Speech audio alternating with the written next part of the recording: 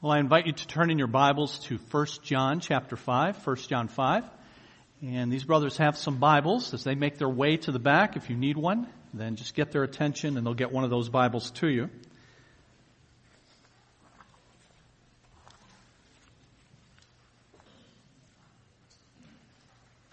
First John chapter 5. Today we continue a 3-week mini-series begun 2 weeks ago, which I'll introduce in just a bit. We recently completed a study through the book of Philippians, but I've delayed starting another biblical book study because we have a few holidays and special occasions in the next month. Last week we observed Easter. Next week we have a guest speaker. We'll conclude this 3-week series on May the 7th. The following week is Mother's Day, and the week after that is a service devoted to ordination of 2 of our men, Rich Carrico and Larry Castle. So I plan to start our next series on May the 28th, and that through the book of Ecclesiastes. So bear with us over the next several weeks as the schedule is just a little bit disjointed. I went through a phase of my life when I kind of predicted the end of the world. When I was in high school, the Pentecostal church that my father pastored, and then after he died, my uncle led, that church would often teach on end times issues. So much so, and with such great intensity and effect, that I was convinced as a teenager that the Lord was returning soon. So how did that affect my everyday life? Well, one way that it affected me was it gave me a somewhat spiritual reason to blow off the stuff I didn't want to do anyway. Things like homework. In fact, at one point I was actually called into the high school counselor's office at the Christian school I attended. And Mrs. Hayes said, "Kenny, we're convinced you can do better work." My reply was, "Well, I don't think it matters much because I'm convinced the Lord is going to return before graduation." And she said that, rightly, even if that were true, you should do your best for the Lord that you're soon going to meet. But all of that had little effect on my high school academic career because, of course, the Lord's impending return was not the real reason for my irresponsibility. I just wasn't very motivated for schoolwork at the time. So for those of you kids out there, don't try this at home. Now, my carefree, happy-go-lucky attitude was in contrast to some of my classmates who took their homework and, in fact, even in high school, every aspect of their lives extremely, extremely seriously. I can recall many times coming into class my junior year when I sat next to a gal who was one of the really serious types. I'd sometimes come in, sit at my desk, look over at her, and she'd have a death grip on a book or a paper as she tried to cram in just a little bit more information. And her hands would be trembling.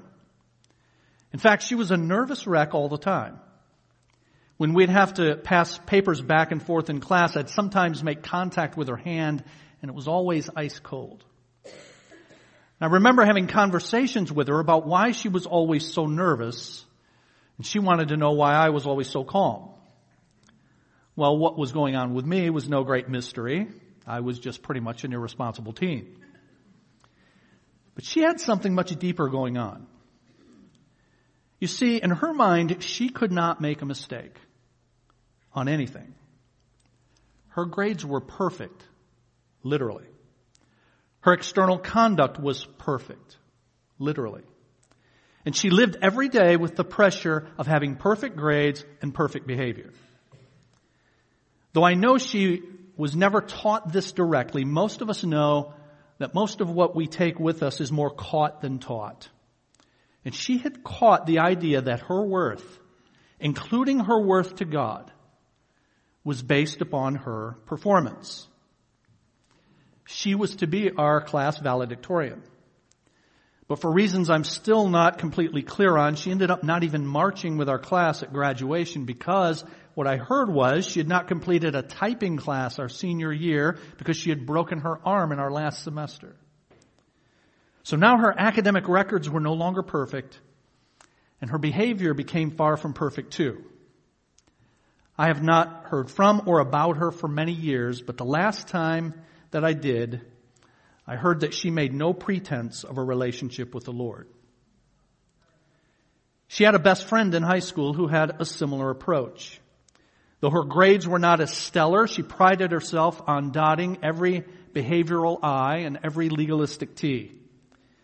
But she eventually cracked under the pressure, and now she wants nothing to do with the Lord.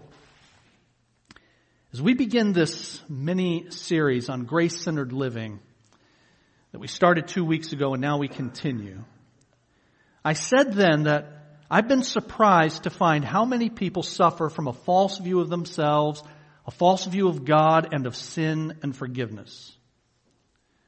Over the years, I've met many people who have caught the false notion that their worth to God is based on how good they are and on how well they perform.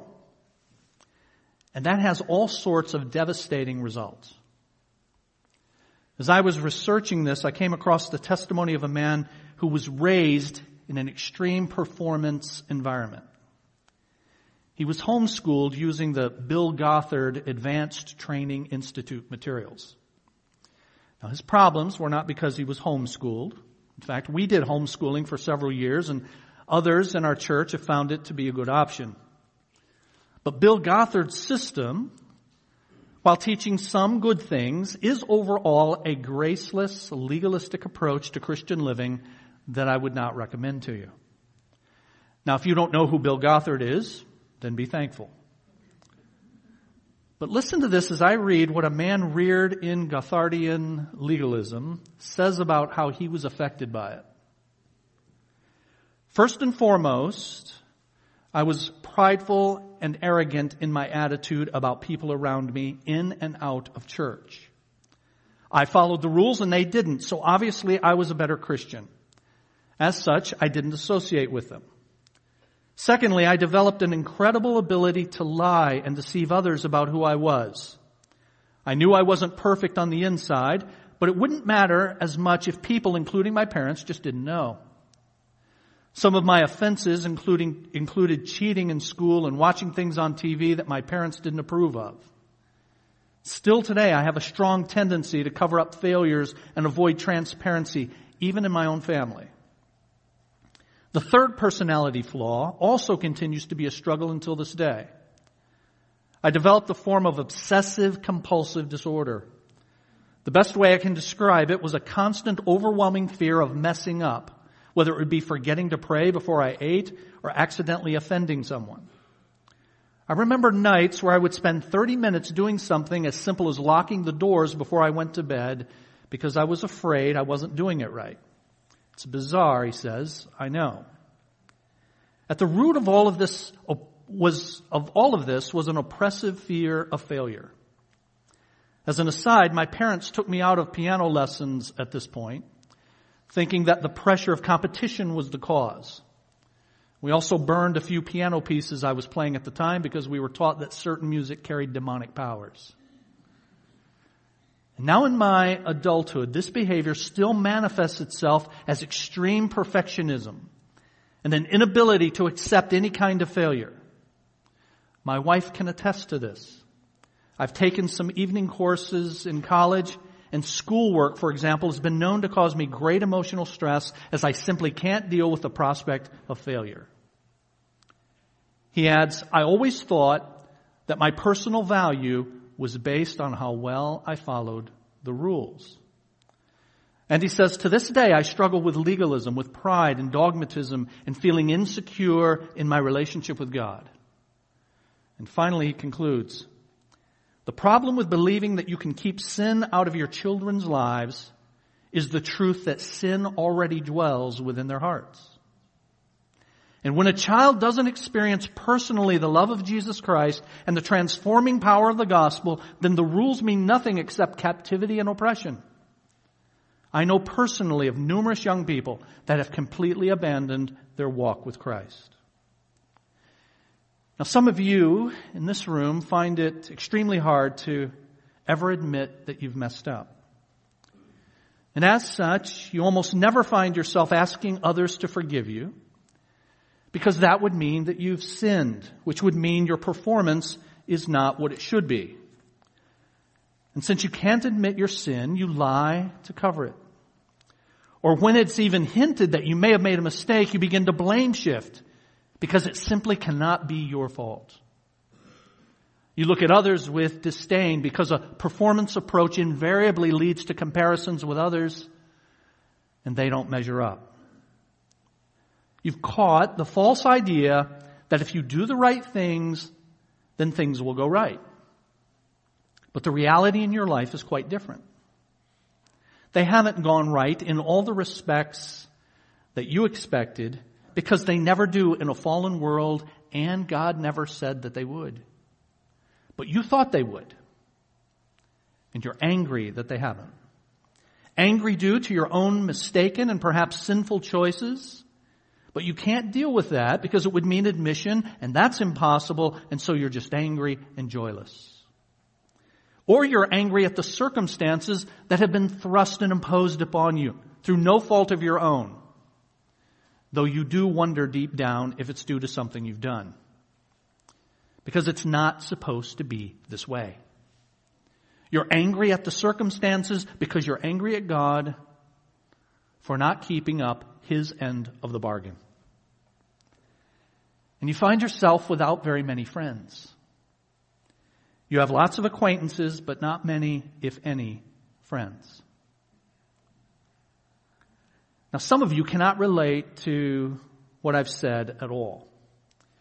For some, it's because CBC is your only church experience, at least as an adult. And what I've described is completely opposite of what you've observed and learned, thankfully. You've not been taught, nor have you caught the idea that your relationship with God is based on your performance, so you can and do admit your sins and your shortcomings, and you find that you're joyful in your walk with the Lord. But others of you can't relate to what I've been saying for a less noble reason. It's because you just don't take sin seriously enough. So the idea that you would be bothered by it is foreign to your experience. So hear this, friends. Our freedom in the grace that is found in Jesus Christ should keep us from both legalism and licentiousness as well. It should motivate us to want to live for the Lord, but to live for the Lord, not for a list of particular rules. Now recall that I read earlier from the testimony of the man raised in that legalistic environment. He said, the problem with believing that you can keep sin out of your children's lives is the truth that sin already dwells within their hearts. Let me modify that just slightly. The problem with believing that our acceptance with God is based on our actions is that God also desires and deserves our hearts. And the truth is, we can do the right things and still have hearts that are far from God. And that's why I wanted, in these 3 weeks that we have between series, to do this mini-series. In order to make sure that everyone who steps foot in Community Bible Church understands the grace of God and the motivating reason that we seek to please Him and that we seek to live for Him. So we're going to look at that for a second week now today. Let's pray and ask God to help us as we do.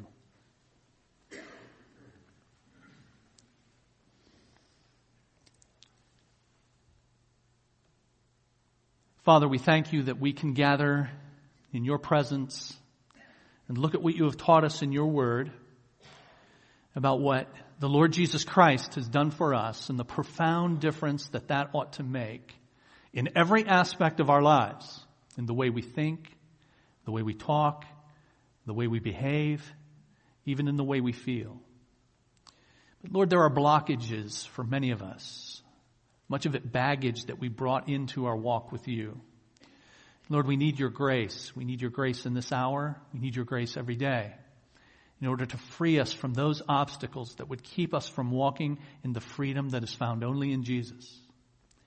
Help us, Lord, to move toward that today. We pray in the name of Jesus. Amen.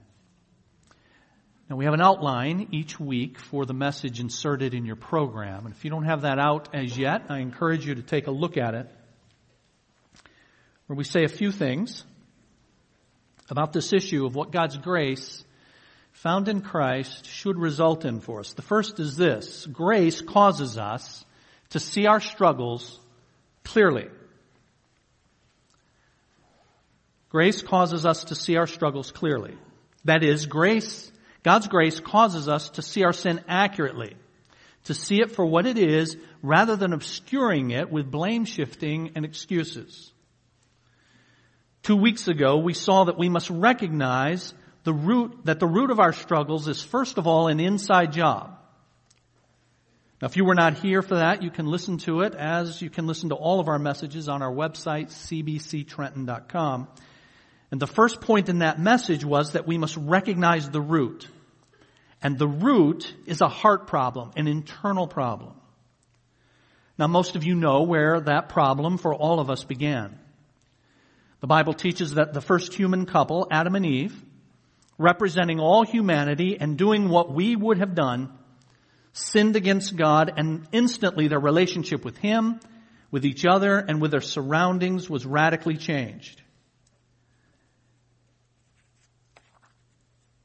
They were made to, together, worship and serve God. But after they sinned, they and their children, us, became sinners by nature so that we do naturally what we were not created to do, and we do not naturally do what we were created for. The entrance of sin into God's world did not result, friends, in a lack then of worship, but simply different objects of worship. And so idols rule our sinful human heart. And these idolatries are generated from within, and they're insinuated from the outside as well. John, who wrote these 3 letters, 1 John, 2 John, 3 John in your New Testament, he ends his first letter in a way which at first glance is very curious. I've asked you to look at 1 John 5. Notice the very last verse of that chapter and the entire letter. Verse 21. Dear children, keep yourselves from idols. Now, the reason I say that that's a curious way to end this letter is because the words idol and idolatry are not mentioned in the 105 verses of this entire letter until this last verse. So one might wonder what, if anything, this ending has to do with the content of the book. And yet a closer examination reveals that the letter is entirely about idolatry. One commentator observed, John's last line leaves us with that most basic question which God continually poses to each human heart. Has something or someone besides Jesus the Christ taken title of your heart's trust, preoccupation, loyalty, service, fear, and delight? It is a question bearing on the immediate motivation for one's behavior, thoughts, and feelings. In the Bible's conceptualization, the motivation question is the lordship question. Who or what rules my behavior? The Lord or some substitute?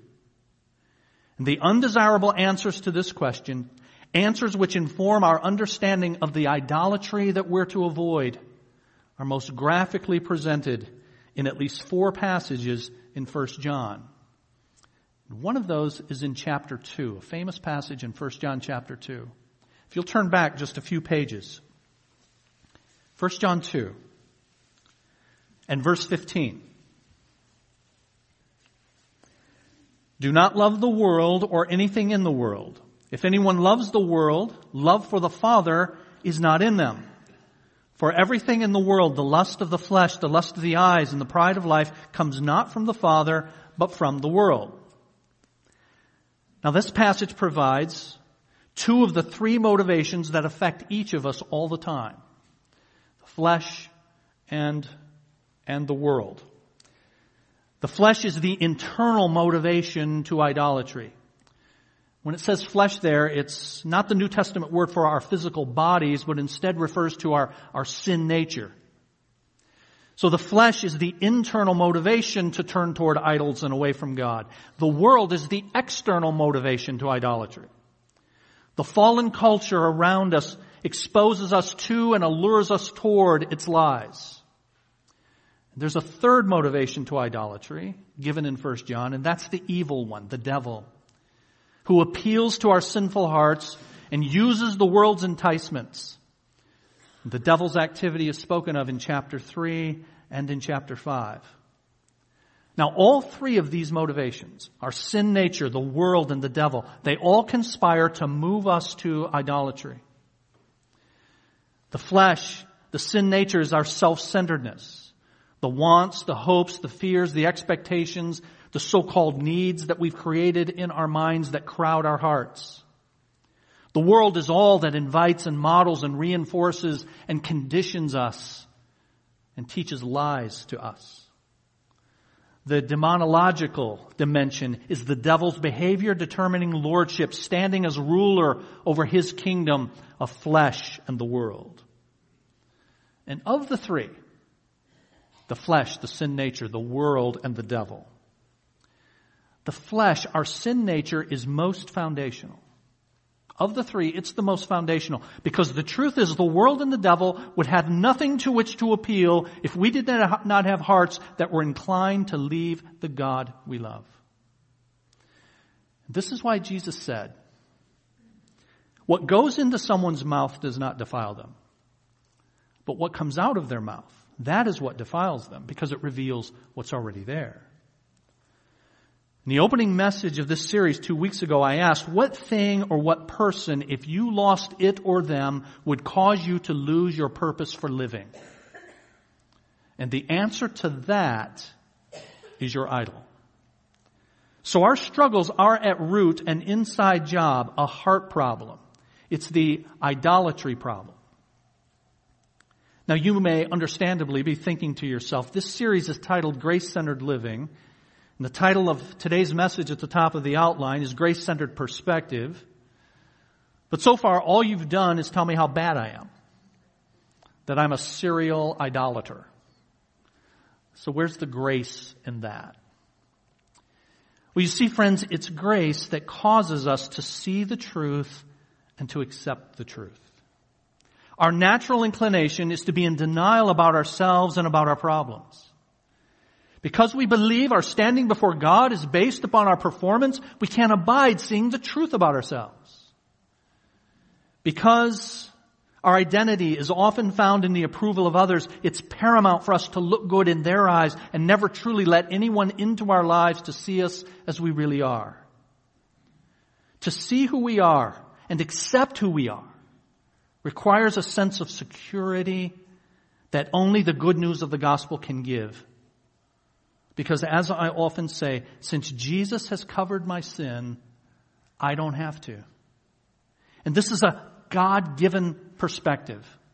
It's a way of seeing ourselves that only He can provide for us. If you've received Jesus Christ as your Savior, and if you've submitted your heart to Him as your Lord, that happened, friends, because God did this gracious, supernatural work in you to see yourself and to see Him accurately. When you came to Christ, He did a work on you so that you saw yourself accurately. And you could accept that. In fact, the great apostle Paul speaks of this when he talks about his reminiscence of how the Thessalonian Christians responded to the good news of the gospel when he gave it to them. 1 Thessalonians 1 says this, the gospel came to you not simply with words, but also with power, with the Holy Spirit, and with deep conviction. Now, what was the evidence that the good news of Jesus had been applied to them personally? He says in the verses that follow, you welcomed the message. And you welcomed it with the joy given by the Holy Spirit, and that meant you turned to God from idols. Our sinful tendency is to resist acknowledging who we really are. But God, in His grace, empowers us by His Spirit to see ourselves as we really are, and He has made it safe for us to admit our sin because Jesus has paid for that sin. And He not only did that work in us when we initially placed our faith and trust in Him, He continues to do that work in His people. The Bible says the man without the Spirit does not accept the things that come from the Spirit of God. Now conversely, only the one who has the Spirit receives or accepts or welcomes the things that come from God. We have the ability, because we have God's Spirit, to welcome even the bad news about who we are because we believe the good news about what Christ has done. And we live in that security, and we have God's Spirit abiding within us, causing us to desire what is right, but also to accept, to welcome, to receive the truth, including the truth about our own struggles. And friends, it's imperative that we understand this is all a matter of God's grace. So that in contrast to the blame shifting and the covering and the lying that I mentioned earlier, we can rejoice when our God who loves us shows us our sin in His Word, and we can say, "Thank you, Lord, for helping me to see myself clearly." The grace of God causes us to see our struggles clearly. And I say in your outline, it causes us to see our struggles deeply. I'm going to ask you to turn to one other passage. Thank you for your indulgence. 2 Timothy chapter 3. 2 Timothy chapter 3 in your Bibles.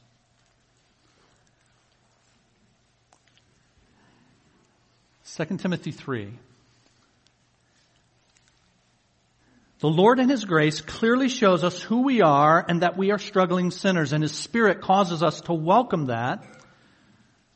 But He doesn't leave that at just the general level. It's not just that we're generally sinners, as in nobody's perfect and everybody sins. Of course, that's all true, but God graciously works in us to show us our sins specifically. And the vehicle that He uses to do that is the Word of God. There are several well-known passages in the Word of God about Scripture. One of them is found in Hebrews chapter 4, which says this: "The Word of God is living and active, sharper than any double-edged sword. It penetrates even to dividing soul and spirit, joints and marrow. It judges the thoughts and the attitudes of the heart." How can a book do that?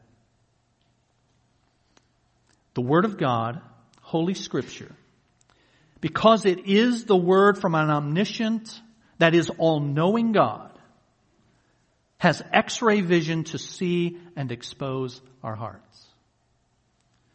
And 2 Timothy chapter 3 tells us the purpose for which God gave us His Word, and that is to produce change in our lives. Verse 16. "All Scripture is God-breathed and is useful for teaching, rebuking, correcting, and training in righteousness, so that the servant of God may be thoroughly equipped for every good work." The Scriptures, when accompanied by the work of the Holy Spirit, are the most potent change agent in the universe. And how do the Scriptures function to change us? Well, those two verses that I just read offer a 4-step process by which the Bible produces change in us. Quickly let me give you those 4. The first one is, in verse 16, teaching. The Word of God teaches us. That is, it teaches us truth, and there's a confrontation then between the truth given in God's Word and who I am and what I'm about. The content of the Word is the catalyst for change, as the Bible acts as a mirror for us. In fact, elsewhere in Scripture, the Bible is referred to as a mirror. James chapter 1. "Anyone who listens to the Word but does not do what it says is like someone who looks at his face in a mirror, and after looking at himself goes away and immediately forgets what he looks like." So it's looking into a mirror. It's being confronted with the truth about yourself, about myself, but then going away and forgetting about it. No change. But it's designed for change. And the next verse in James chapter 1 says, "But whoever looks intently into the perfect law that gives freedom." You all see that phrase? The perfect law that gives freedom. See, all of this can sound very negative. God shows me how bad I am in the mirror of His Word. That's a horrible thing. No. It's the perfect law that gives freedom. That's God's intention in order to show us, to change us. Whoever looks into the perfect law that gives freedom and continues in it not forgetting what they have heard, but doing it, they will be blessed in what they do.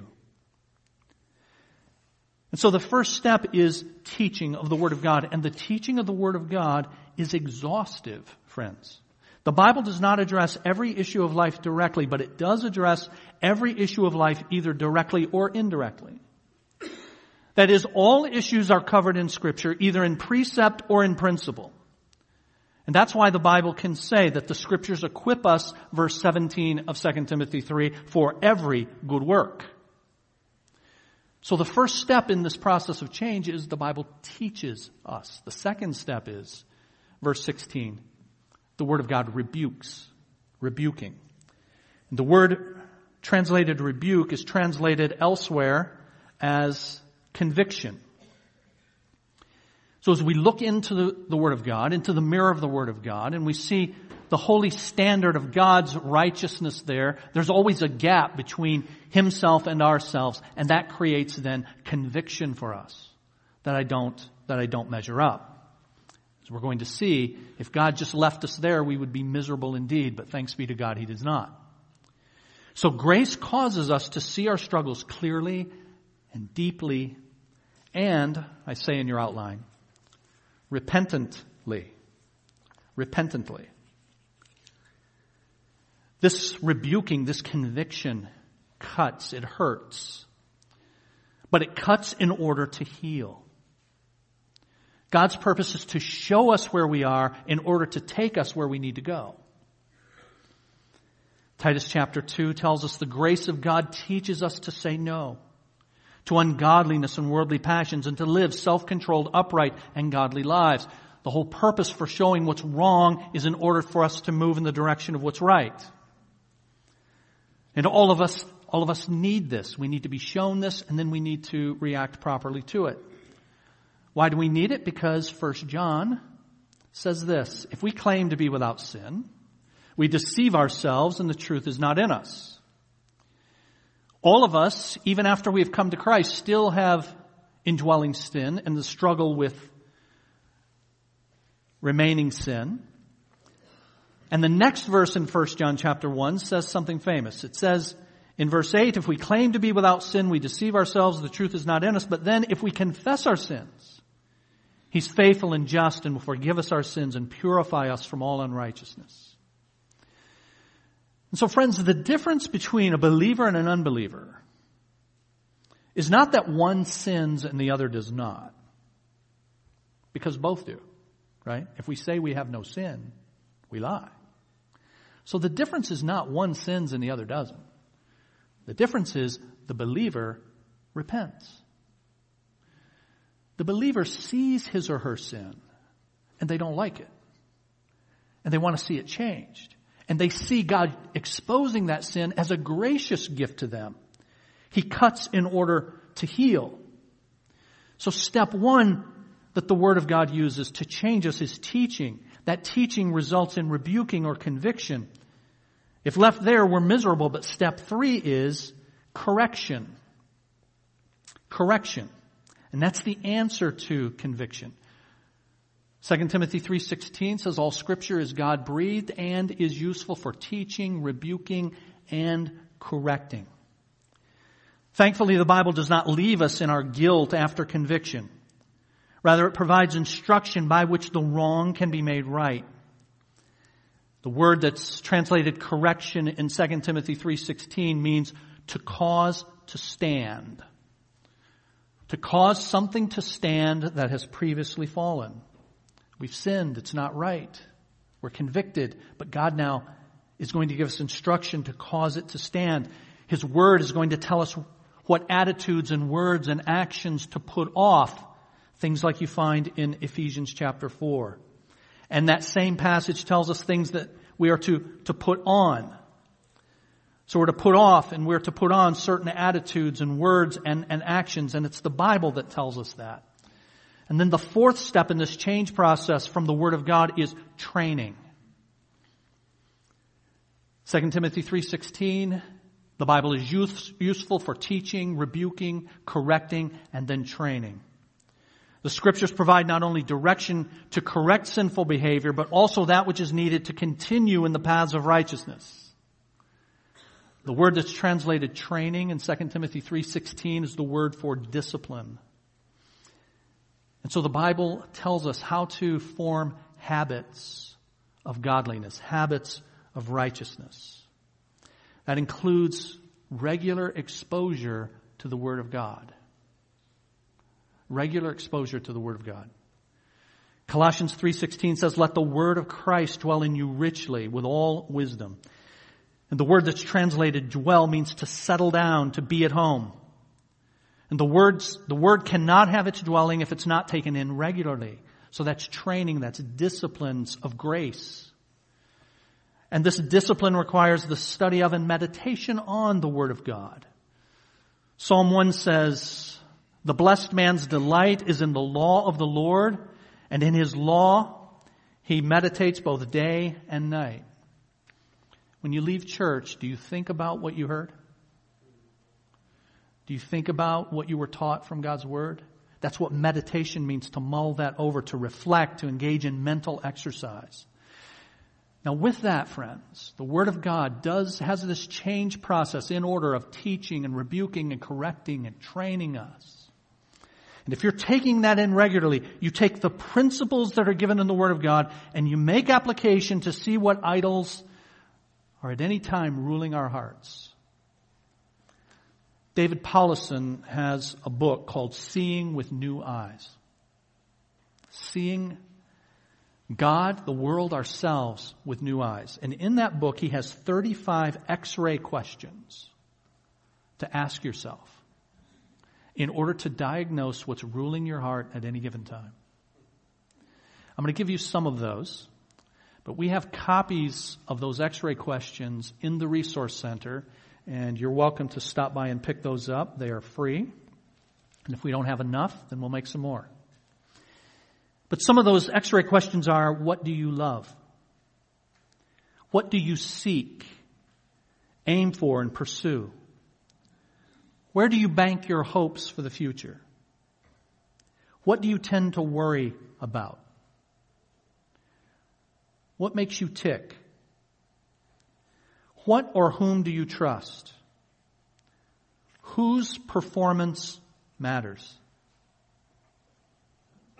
Whom must you please? On your deathbed, what would sum up your life as being worthwhile?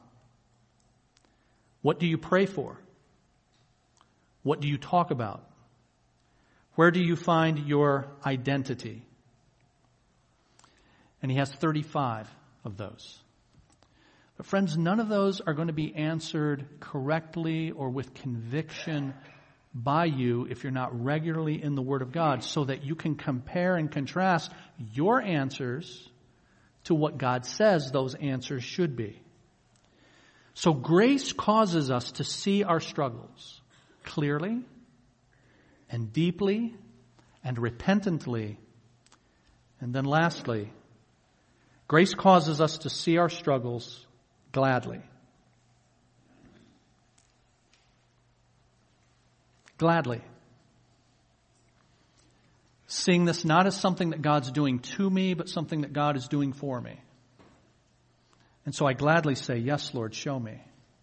Show me myself and show me what needs to change. One of the most helpful and soul-breathing truths in battling the idea that so many of us have that I'm just not good enough and I'll never measure up is that the Holy Spirit convicts. Hear this. The Holy Spirit convicts. We don't convict ourselves. See, for many of you, you're in the habit of convicting yourself. You're constantly beating up on yourself. But it's the Holy Spirit who convicts. We don't convict ourselves. One author says there's a vast difference between self-conviction and Holy Spirit conviction. When God convicts, He gets specific with us about our sin. So, for example, you were wrong to withhold forgiveness when your friend asked for it. And He uses specific scriptures. And this kindness toward us leads to a hopeful conclusion of repentance and dependence. Self-conviction, though, The conviction of the enemy, on the other hand, is wide-ranging, it's condemning, it's defeatist. It leads us back to ourselves. Try harder and do better. I can make lists of those action points and I can vow to change myself, but I only end up right back where I started, awash in guilt and condemnation. So what do I do to put that off? On the one hand, I need true Holy Spirit conviction in order to see where I am and where I need to go. I need that. You need that. On the other hand, I've got to differentiate that from self-conviction, self-condemnation. So how do I do that? When we feel condemnation, our immediate response is to prop ourselves up with self-esteem platitudes or turn to other people who will offer us praise. And those are crutches for us. The truth is, we are not good enough. And have you read in Scripture what Jesus asks of us? Be joyful always. Count trials as blessings. Love enemies. Put the needs of others always before your own. So how do I put off the self-condemnation then and put on this biblical truth? The hard fact is, I can't do it. I'm truly not good enough to do that. So it may seem counterintuitive to us to battle the I'm not good enough idea by agreeing that we're not good enough. But in fact, that's the very first step for us to have joy in the grace of God and His change process for us. It's the first step, but it's not the last step. To find that joy, we need help. And instead of cycling back to vows and self-effort, we have to learn to look at our insufficiencies and then add 2 words on the end of those insufficiencies. But God.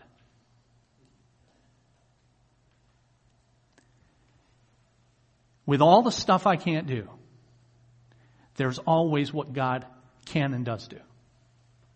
But God. I was spiritually dead in my sin. But God made me spiritually alive. I'm called to keep God's righteous commandments, which I fail to fulfill.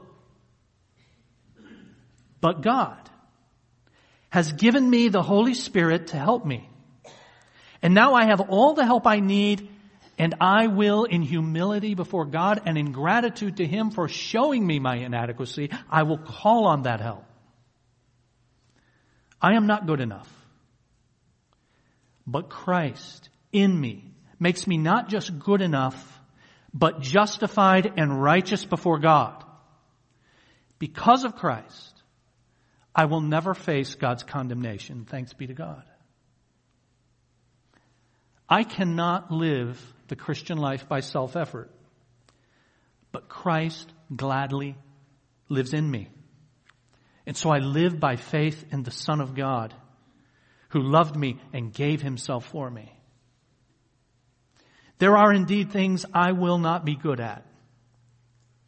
But God has created, notice, but God has created and called me to joyfully serve Him in specific ways, for we are His workmanship, created in Christ Jesus to do good works which He prepared in advance for us to do. So you see, friends, all of this is God's gracious work in us. Pointing us, yes, to our inadequacies, and in our inadequacies, pointing us to but God, but Christ. Reminding ourselves regularly, gladly, that in our struggles, He is at work. So what sweet peace to rest in the work of Christ rather than parsing, evaluating, and self-defending our own abilities. What joy it is to know that God has made provision not just for our salvation, but for our everyday lives. And these are the exact fruits of peace and joy to watch for as we say, but God, rather than, I'm not good enough. So here's your take-home truth. Lasting change comes only when we see ourselves as God does. We see ourselves accurately, and He graciously shows that to us in order to take us where we need to go. Let's bow together.